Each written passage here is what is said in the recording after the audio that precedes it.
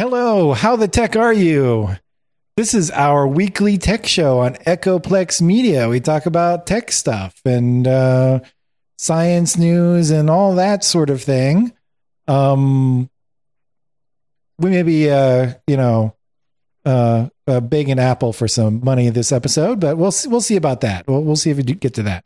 But I am historian Matt. I usually talk about science news and tech news and anything that interests me. And I got some science news and a little bit of tech news today. So my first story is I just named it Oxford Scientists Find Answers to the Important Questions. What questions are those? I'll let you know in my first segment. And then my second one today is Americans don't want to buy EVs. So that's the general topic, but I'm going to talk about a lot of statistics that don't sound too good when it comes to EVs in the US. And HK is on an adventure. If you've watched other Echoplex Media shows, you probably know what that adventure is. But I'm going to go over to Dave. So my first story is about how you should never go to war with Apple and how it's a bad idea and it doesn't work out well for other companies. Then I thought we'd do something a little bit fun. There's an archive of like sounds basically from gadgets, gizmos, technical devices that are going obsolete that you may never hear again. And so there's a place kind of sort of like the Internet Archive, but for, I don't know, 28.8K modems, et cetera, et cetera. And wow, I haven't heard that in a long time. Yeah, we'll play some of them actually for fun because we haven't done anything actually fun in like multimedia on this show yet. So we'll do that. Yeah. All right. Guess I'll get started with my first topic. So my first one is Oxford scientists have cracked the case of why ketchup splatters from a near empty bottle. You know, the important questions in life.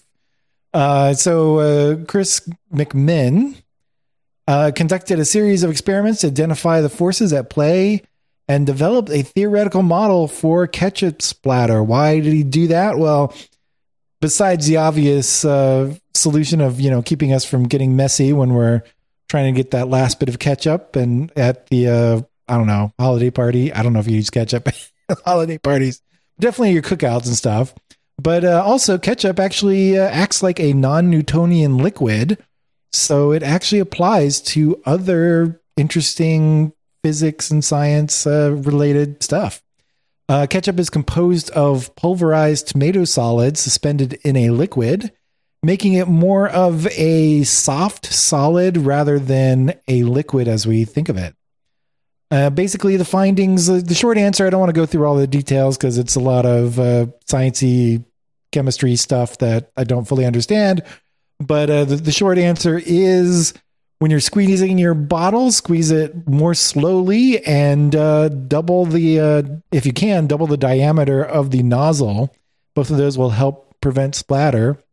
Or just a completely, other way around, you can just remove the cap instead of trying to use it through the little nozzle on the cap, and that will fix all your problems.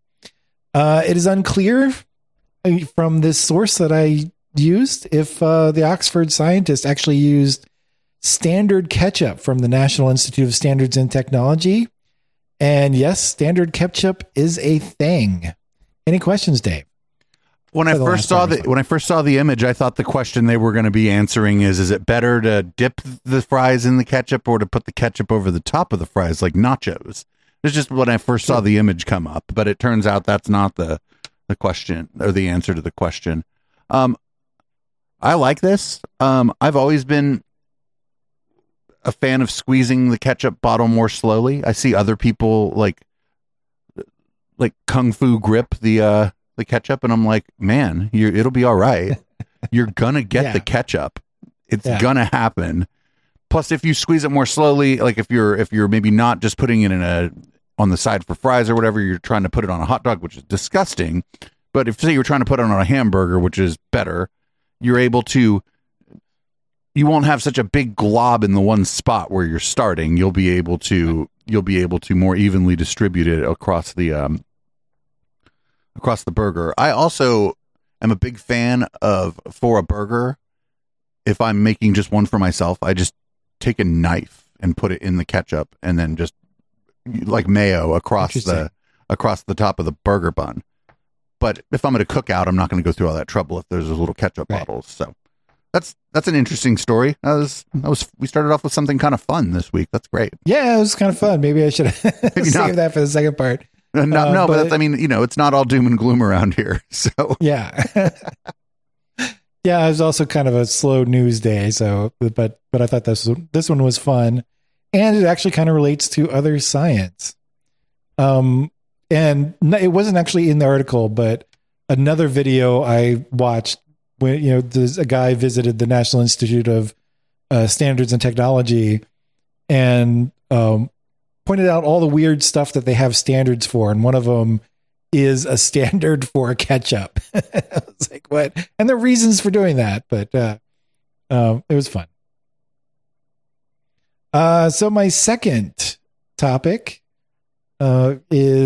story is Americans don't want to buy EVs. So again, there's a whole article on here that I link will be in the show notes, but I'm just kind of interested in kind of the stats here. But overall, 33.8% of Americans say they prefer an EV to traditional vehicles. So that's a kind of low. Of course, if you limit it to 18 and 24-year-olds, that percentage goes up to 43%. And on the other side, I guess for people that actually have a preference, 52.9% say they want to stick with gasoline or diesel. That doesn't actually entirely add up to 100%. So I guess some people have no preference. I didn't have the numbers on this directly, but of the people in the age range from 55 to 64 bracket, the people who want to stick with gasoline or diesel goes up to 70%. This does not bode well for our transition to EVs. It's a lot of people who don't want to or not interested in switching to EVs. And there's more problems beyond that because there are barriers for people getting EVs. So the highest barrier for adoption is, battery life and replacement costs. It's more perception kind of thing, with 56.4% of respondents saying that was an issue and why they would avoid EVs. But one that is actually a real issue and is, second is of barriers, is the price of EVs are still really high. And at 54.5% of the people, respondents, saying that they wouldn't get an EV because it just costs too much. So just under a third, so 32.5%, say they're willing to spend up to $24,999. So basically up to $25,000, slightly less, on a new EV. The problem with that is the Chevrolet Bolt, which is the cheapest EV on sale, it costs $25,600, just a bit above what they're willing to pay. So I don't know how solid that number is, that limit, but it is a little bit more for the cheapest EV. But there are other people who do it. So 20.9% wouldn't go above basically 35,000. And then finally, 15.8% would go all the way up to 65,000, which covers most EVs anyways.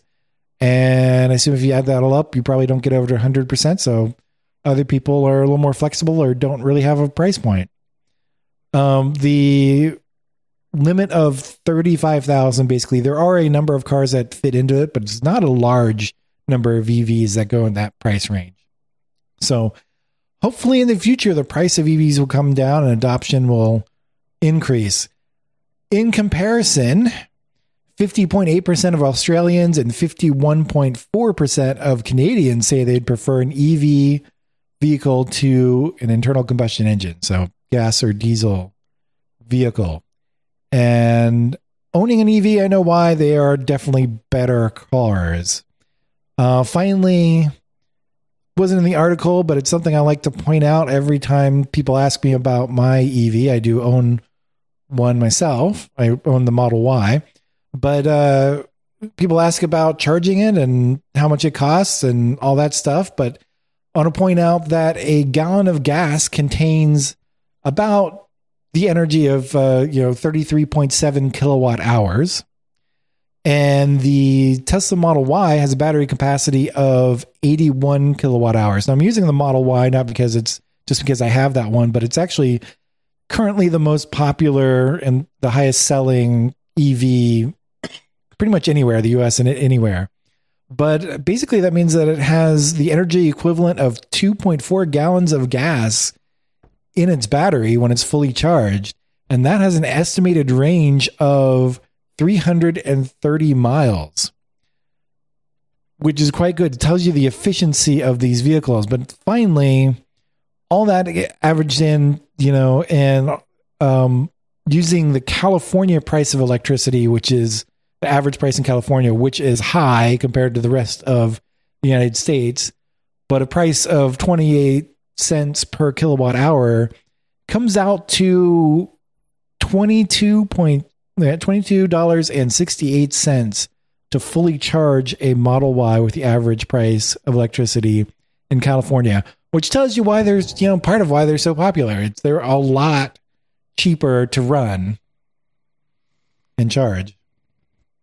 What do you think, Dave? I think one of the problems with the adoption of the EVs is a lot of the companies have instead of just making a Toyota Corolla,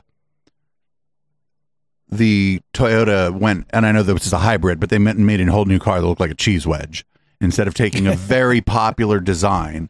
And I think that car companies are going to tend to do this, and it's going to generally be to their detriment because the cars look weird.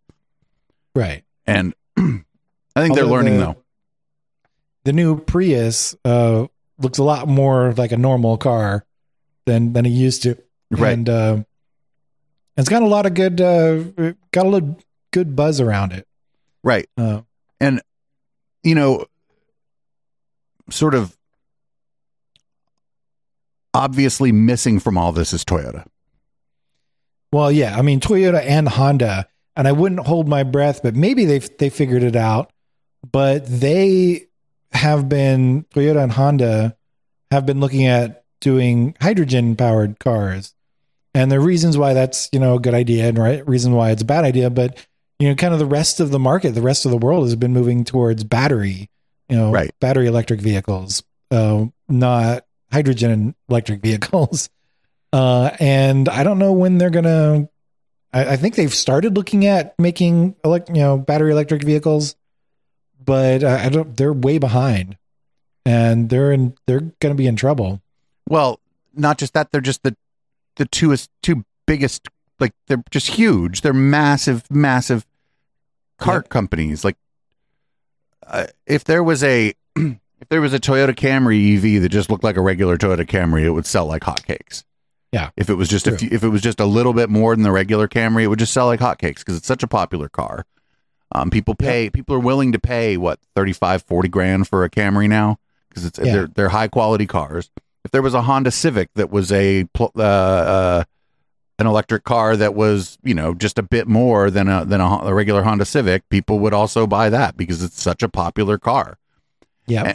And the inexpensive ones, again, Chevy made this, what is it, a Bolt, and it looks weird. Yeah. Yeah. They could have weird hatchback. but it's not like Chevy had a popular small car. So that's a different, in fact, I think they might have been smart to not make it look like their other crappy small car offerings that they shouldn't make it look like a Geo or whatever. That would be bad news. Right. But the only one that seems to have done a good job on it is Ford. They did a great job on the Mustang, even though it's not a Ford. It doesn't look like a Mustang. They just used a popular brand, made a regular looking crossover SUV, and then that truck, that F-150 Lightning or whatever, just looks like a regular truck. Well, yeah, I mean it's the F-150, and they just slapped a battery in it basically, and that's kind of a problem because you can just convert other cars to EVs, though you can do that. It's not necessarily the most efficient way, and usually to really take advantage of what EVs have to offer, you have to design the car around the EV, the battery and the electric engines. But we'll see what happens. But I mean, for a legacy brand like Ford, isn't it better that their cars look normal? Oh yeah, they should look normal. Like you can make it look normal. You don't have to make it look like the Cybertruck. Right. So what I'm saying is for a brand like Ford, maybe they were like, okay, we're going to have to make some compromises in like performance and, overall usability just so that it looks like a regular truck. Yeah. And I think that might have been for the market that they're aiming that might have been a very smart move. That's true. Yeah. Because they're not really aiming it for people who are pulling stuff, but they said that it's supposed to be for people who are like contractors, right? Who will carry stuff in the back of their truck, but they're not going to be like, overloading it or pulling big things or something that, but also stuff like, having an electrical outlet on your truck would be useful. Right. Very useful. And the people in that business have been buying F-150s for so long, right? And the truck, it's very small changes to the way the truck looks. And that's because of who they're selling it to, right? They don't want they don't want to buy a truck that looks like a spaceship. They want a truck that looks like a new version of their last truck. And that's who they're marketing this to. And, the reviews on that truck have been good and they can't even keep them in stock. Yeah. So, and the reviews on that Mustang have been good and they can't keep those in stock. So they're doing a good job, Yeah. To be fair, Tesla can't keep their Cybertruck in stock because they haven't made them yet. Right. But I mean, that's like me saying I can't keep my EV in stock.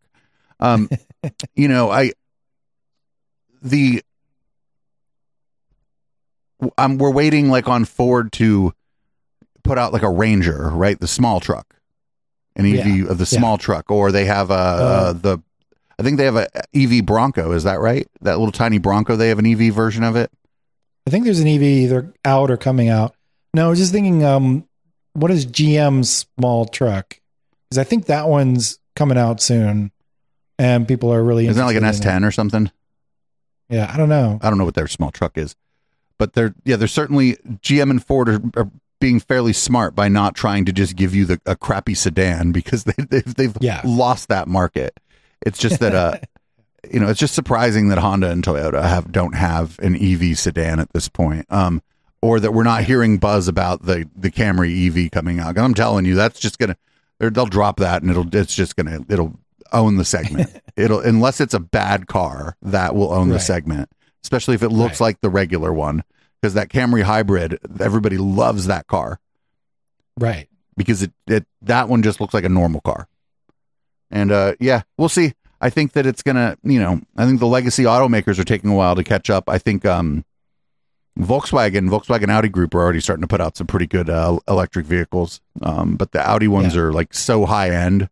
They're like at the very top of the market. There's nothing normal from Audi. Yeah, I was just thinking though, there's some issues with the Volkswagen EVs. I don't have the info right now, but I think it's the like the entertainment center / interface thing is they're having a lot of bugs in that. The rest of the car seems to be fine, but I think they have as polished. I think they have like a redo of the old school Volkswagen bus that's electric. Once they I think it's the ID Buzz. Yeah. It doesn't really look like that much like the old school bus, but it is supposed to be the equivalent. Right, it just has some design cues from it, like just a little bit of nostalgia. If that's a good car, that's going to do really well too. Yeah, because it's cute. Yeah, I don't know if is it out yet or. I've seen it. I've seen pictures that appear not to be renders, but that doesn't mean that you can go buy one. Right. I don't really keep up on auto news that much. I don't drive. I'm trying to keep up on EV stuff, but there's a lot of stuff going on. It's hard to follow everything. But the news that I do keep up on, I've softened what I call this guy. I'm now starting to call him Elon Musk. He apparently he thinks he's going to go to war with Apple. That doesn't seem like a smart thing to do, seeing as most of Twitter's use is on smartphones, and a lot of people have them on iPhones. Now, this is just Elron saying that Apple has threatened to remove Twitter from the App Store, and he's saying that Apple isn't advertising as much. So there's some indication that Apple's overall ad buying on social media is just going down because they're, like everybody else, their revenue wasn't as good as it's been like the last quarter. And one of the first things that goes is major ad buys. But I mean, if they stopped advertising on Twitter, I could see why. Apple was spending over $100 million on advertising on Twitter. It's easy to understand why, because like journalists are on there, and like journalists always have a MacBook, right? When you see them on TV, they've always got a MacBook. And so, Apple kind of wants to keep it that way, and all the journalists are on Twitter. But if Twitter just becomes 4chan, Apple's not going to want any part of it, because there's some amount of prestige. Apple is a prestige brand. Yes. That's how they charge you more for their items. It's because they're status symbols to some extent. I mean, I don't care what kind of phone people have, right? But in some places, a new MacBook is a status symbol. As I sit here and look at an unhealthy amount of technology in front of me and think of all the money that was spent on all of it, I don't think one laptop really would count as a technological status symbol. But I mean, not for nothing, they're also, they're designed well, they look nice. And if Apple's going to maintain that prestige brand status, you don't see their ads on the Daily Stormer. You don't see their ads on Truth Social. You don't see their ads on Rumble. You don't even see them advertising on YouTube very much because of the problems over there at YouTube. Yeah. So they were mostly advertising on Twitter and honestly on television and on print, like in like the New Yorker. There'd be advertisements for them in New York Times Magazine, like these kind of prestige, like legacy publications. And we still print stuff. Yeah, print stuff for sure. But it's few, and it's the print stuff that's still like, they might Vogue. They might have an ad in Vogue, right? Like just the stuff that's always like at the top of everybody's mind, even if nobody's reading it. It's a prestige brand advertises in Vogue, and so if they're not going to advertise on Twitter, or they're advertising less on Twitter, I mean that they're within their rights to do that. A lot of people pulled back on advertising anyway. It's one of the first things companies pull back on when revenue goes down. Because a lot of advertising is just brand advertising, right? The idea is that it keeps your brand in people's mind. You're not necessarily advertising a product. You're advertising the idea and the concept of your brand. And if that's the kind of advertising Apple's doing, well, they don't want it above a Stefan Molyneux tweet. They just don't. It's too controversial. And by controversial, I'll just say controversial, because we have a whole other show for that kind of stuff. No examples, please. Yeah. We don't need it. We don't need people can look that guy up if they like. Yeah. He's but I want to point out that you kind of touched on it as well, but it seemed like Elron was more mad about the Apple possibly taking Twitter off the App Store, and Apple's App Store has some pretty strict rules around stuff like abuse and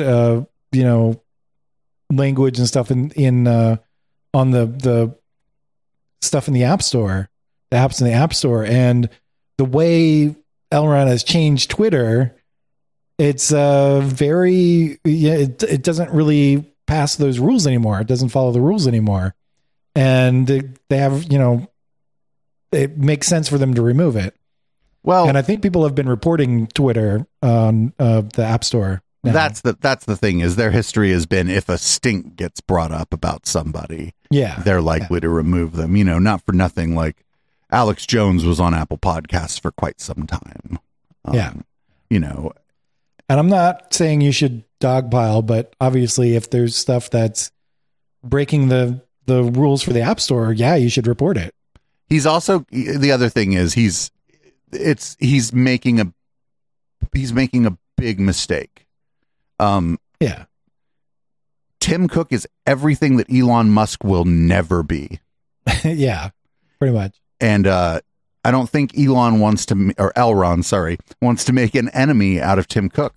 Tim Cook is measured, thoughtful, does not act impulsively, and became the CEO of Apple because he was the best person for that job. Yeah. Like, I'm not an Apple fan. I think their products are overpriced, and I think some of their more enthusiastic fans are about as annoying as a lot of the enthusiastic fans of Elon Musk, but at least they're fans of like a good product and not like a man baby. Yeah. Because and I don't think that it's smart for the person who heads Twitter to go to war with Apple. Even Mark Zuckerberg backed off when they were starting to have a little bit of a war of words in the media. Mark Zuckerberg shut up. Yeah. Because he realized that if you have a popular mobile app, you don't want the people at the App Store giving you any extra scrutiny at all. Yeah. And so, that would be really funny if the most calm and measured person in Silicon Valley is the one who puts an end to all of this. But I don't think it's going to go down that way, because that would be impulsive. It would be selfish. It would be everything that Tim Cook is not, right? For him to just make the decision to do it because Elon's pissing him off would be everything Tim Cook is not. He wouldn't do that, but I wouldn't be I wouldn't be surprised if it happens all of a sudden. It may be a bit surprising that it happens, but was probably after considerable thought, right? And something happened, and I definitely see Elron doing something particularly distasteful that would get him kicked off. Right. And I don't think it will be the behavior of other users on Twitter. I think that it would very likely be something the man himself does, something he uses Twitter for himself, because it is a much bigger problem when the person who owns the platform is using the platform to, I don't know, for example, encourage violence, I'd say to encourage violence, because he has used his following on there to lead harassment campaigns. Remember the guy with the submarine? Remember the submarine incident? Yeah. And so if another thing like that happens, I could imagine the App Store removing the app, because this isn't just some user, right? This is the person who owns the platform and commands, an army of 80 to 100 million weirdos. And I do mean weirdos. Yes. And so it'd be interesting. I don't know that much about, because Alphabet's such a bigger company, so I don't think that it would be Sundar Pichai, who's the CEO of Google. I don't think it would be if Twitter got removed from the Play Store. I don't think it would. That guy might not even know about it until Elon was angry tweeting at it, right? Because it's just such a bigger, broader, and a different kind of company than Apple. But I just don't. I don't think that as you buy a social network and then you decide that you're going to drastically change how you're doing moderation, and some of those changes might be in violation of the App Store's policies, I don't think it's a real good idea to start poking the bear while you're doing that. I think it's stupid, and I'm glad he's doing it. Yeah. It would absolutely be amazing if the most mild-mannered CEO of any major tech company is the one who puts a stop to all this, like I said. Yeah. I also would not be surprised if there's a lot of Googlers pushing, upper executives to getting kicked out, kicked off the Play Store. Or at least keep an eye on the situation. No, I'm sure that they're actual employees that may not have the power to do it. Right. Maybe trying to push them to get kicked off. But once, if they do that. Oh, that's right. The culture at Google is very chatty, isn't it? It's people are allowed to voice their opinions about those kinds of things. There's no Elon Musk there to fire them for saying the wrong thing. Yeah. Now, Well, you're not get fired not, for saying the wrong thing. But yeah, but you're not. Happened. Well, you're obviously not allowed to harass or intimidate or bully people. But for you're not losing your job as a Googler for giving your opinion about company policy regarding the moderation or whatever. Yeah. So it is a chatty place. Twitter was too. That people there were before Elon was there. People were very much encouraged to criticize their managers, to criticize the policies of Twitter. Yeah. I think in fact, I think these companies, I think that you can't, Apple's actually not that kind of company. Just so, but Apple isn't a social media company. Facebook is like halfway. But I think for those companies, I don't think you can. I think you shouldn't be able to run a company like Google or Twitter and tell your employees to shut up and listen to management on matters of policy. I think it's bad. And I think that's like the worst thing that Elron did when he went to Twitter was like silence the employees who were smart people. Yeah. Well, I mean, you can do that. I think it's a dumb thing because high-tech employees, they can go someplace else. Not only that, but they some of those people have been there since the beginning and they know what's going on there. And and if they think you're wrong and you're the manager, you might want to listen to them because it's not. That's true too. They might be right. Yep. Especially about the tech stuff, but not just that, just any policy, any stuff. If you're essentially like a media company disguised as a tech company, you better be listening to your employees. They better have the, ability and be encouraged to speak up about what they think's going on in the company. Otherwise, you're cooked. I think you're cooked. You don't have enough voices. You're all listening to one dude, and it's going to be a dude. Unfortunate reality is that it's still going to be a dude. But I don't know. Maybe we can buy Twitter after all this. We can get together with Kara Swisher and Scott Galloway and buy Twitter. It'll be fun. Yeah. The four of us running Twitter will be great. Fantastic. Anyway, your first story was pretty fun, which I was happy for, and we're going to end with something really fun here. So there's we think about technology becoming obsolete and whatever, right? But the thing is, we might still be able to take a look at an old computer. We might have it in a museum, but what if it doesn't turn on? Then we have no idea what it sounds like. And so there's this website here. It's the Obsolete Sounds website. There'll be a link in the show notes. And it endeavors to preserve sounds of some obsolete machines. So here's the automatic sleep on an iBook Duo 230 with the clamshell, the one that looked like IKEA furniture.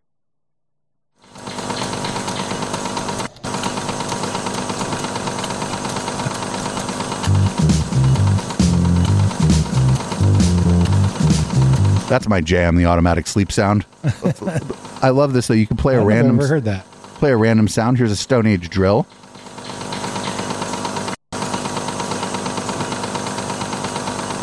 That one's not fun. Let's find another random sound.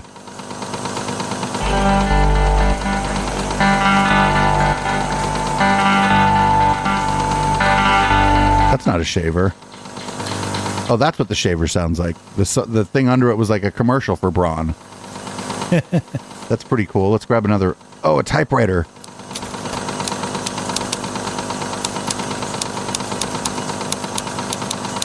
So cool. A lunchbox? What do you mean a lunchbox? Anyway, we'll put a link to this in the show notes. I just thought it was pretty cool. Because you can search even. You could go, maybe go look up. Whoa, what's that? This would also just be great background noise, if you wanted to go to sleep, maybe. But, some of them might be a little loud, but yeah.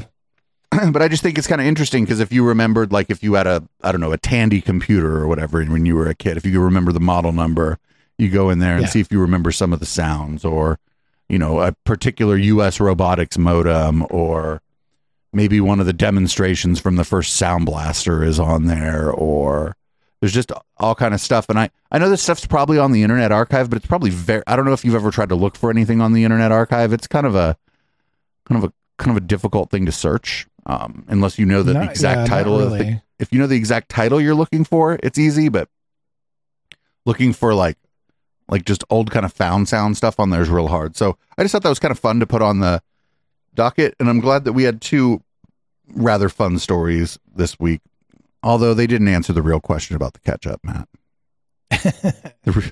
And I know the answer. The answer is dipping. Spread or dip? It's dipping, but yeah, I think that's a very California answer.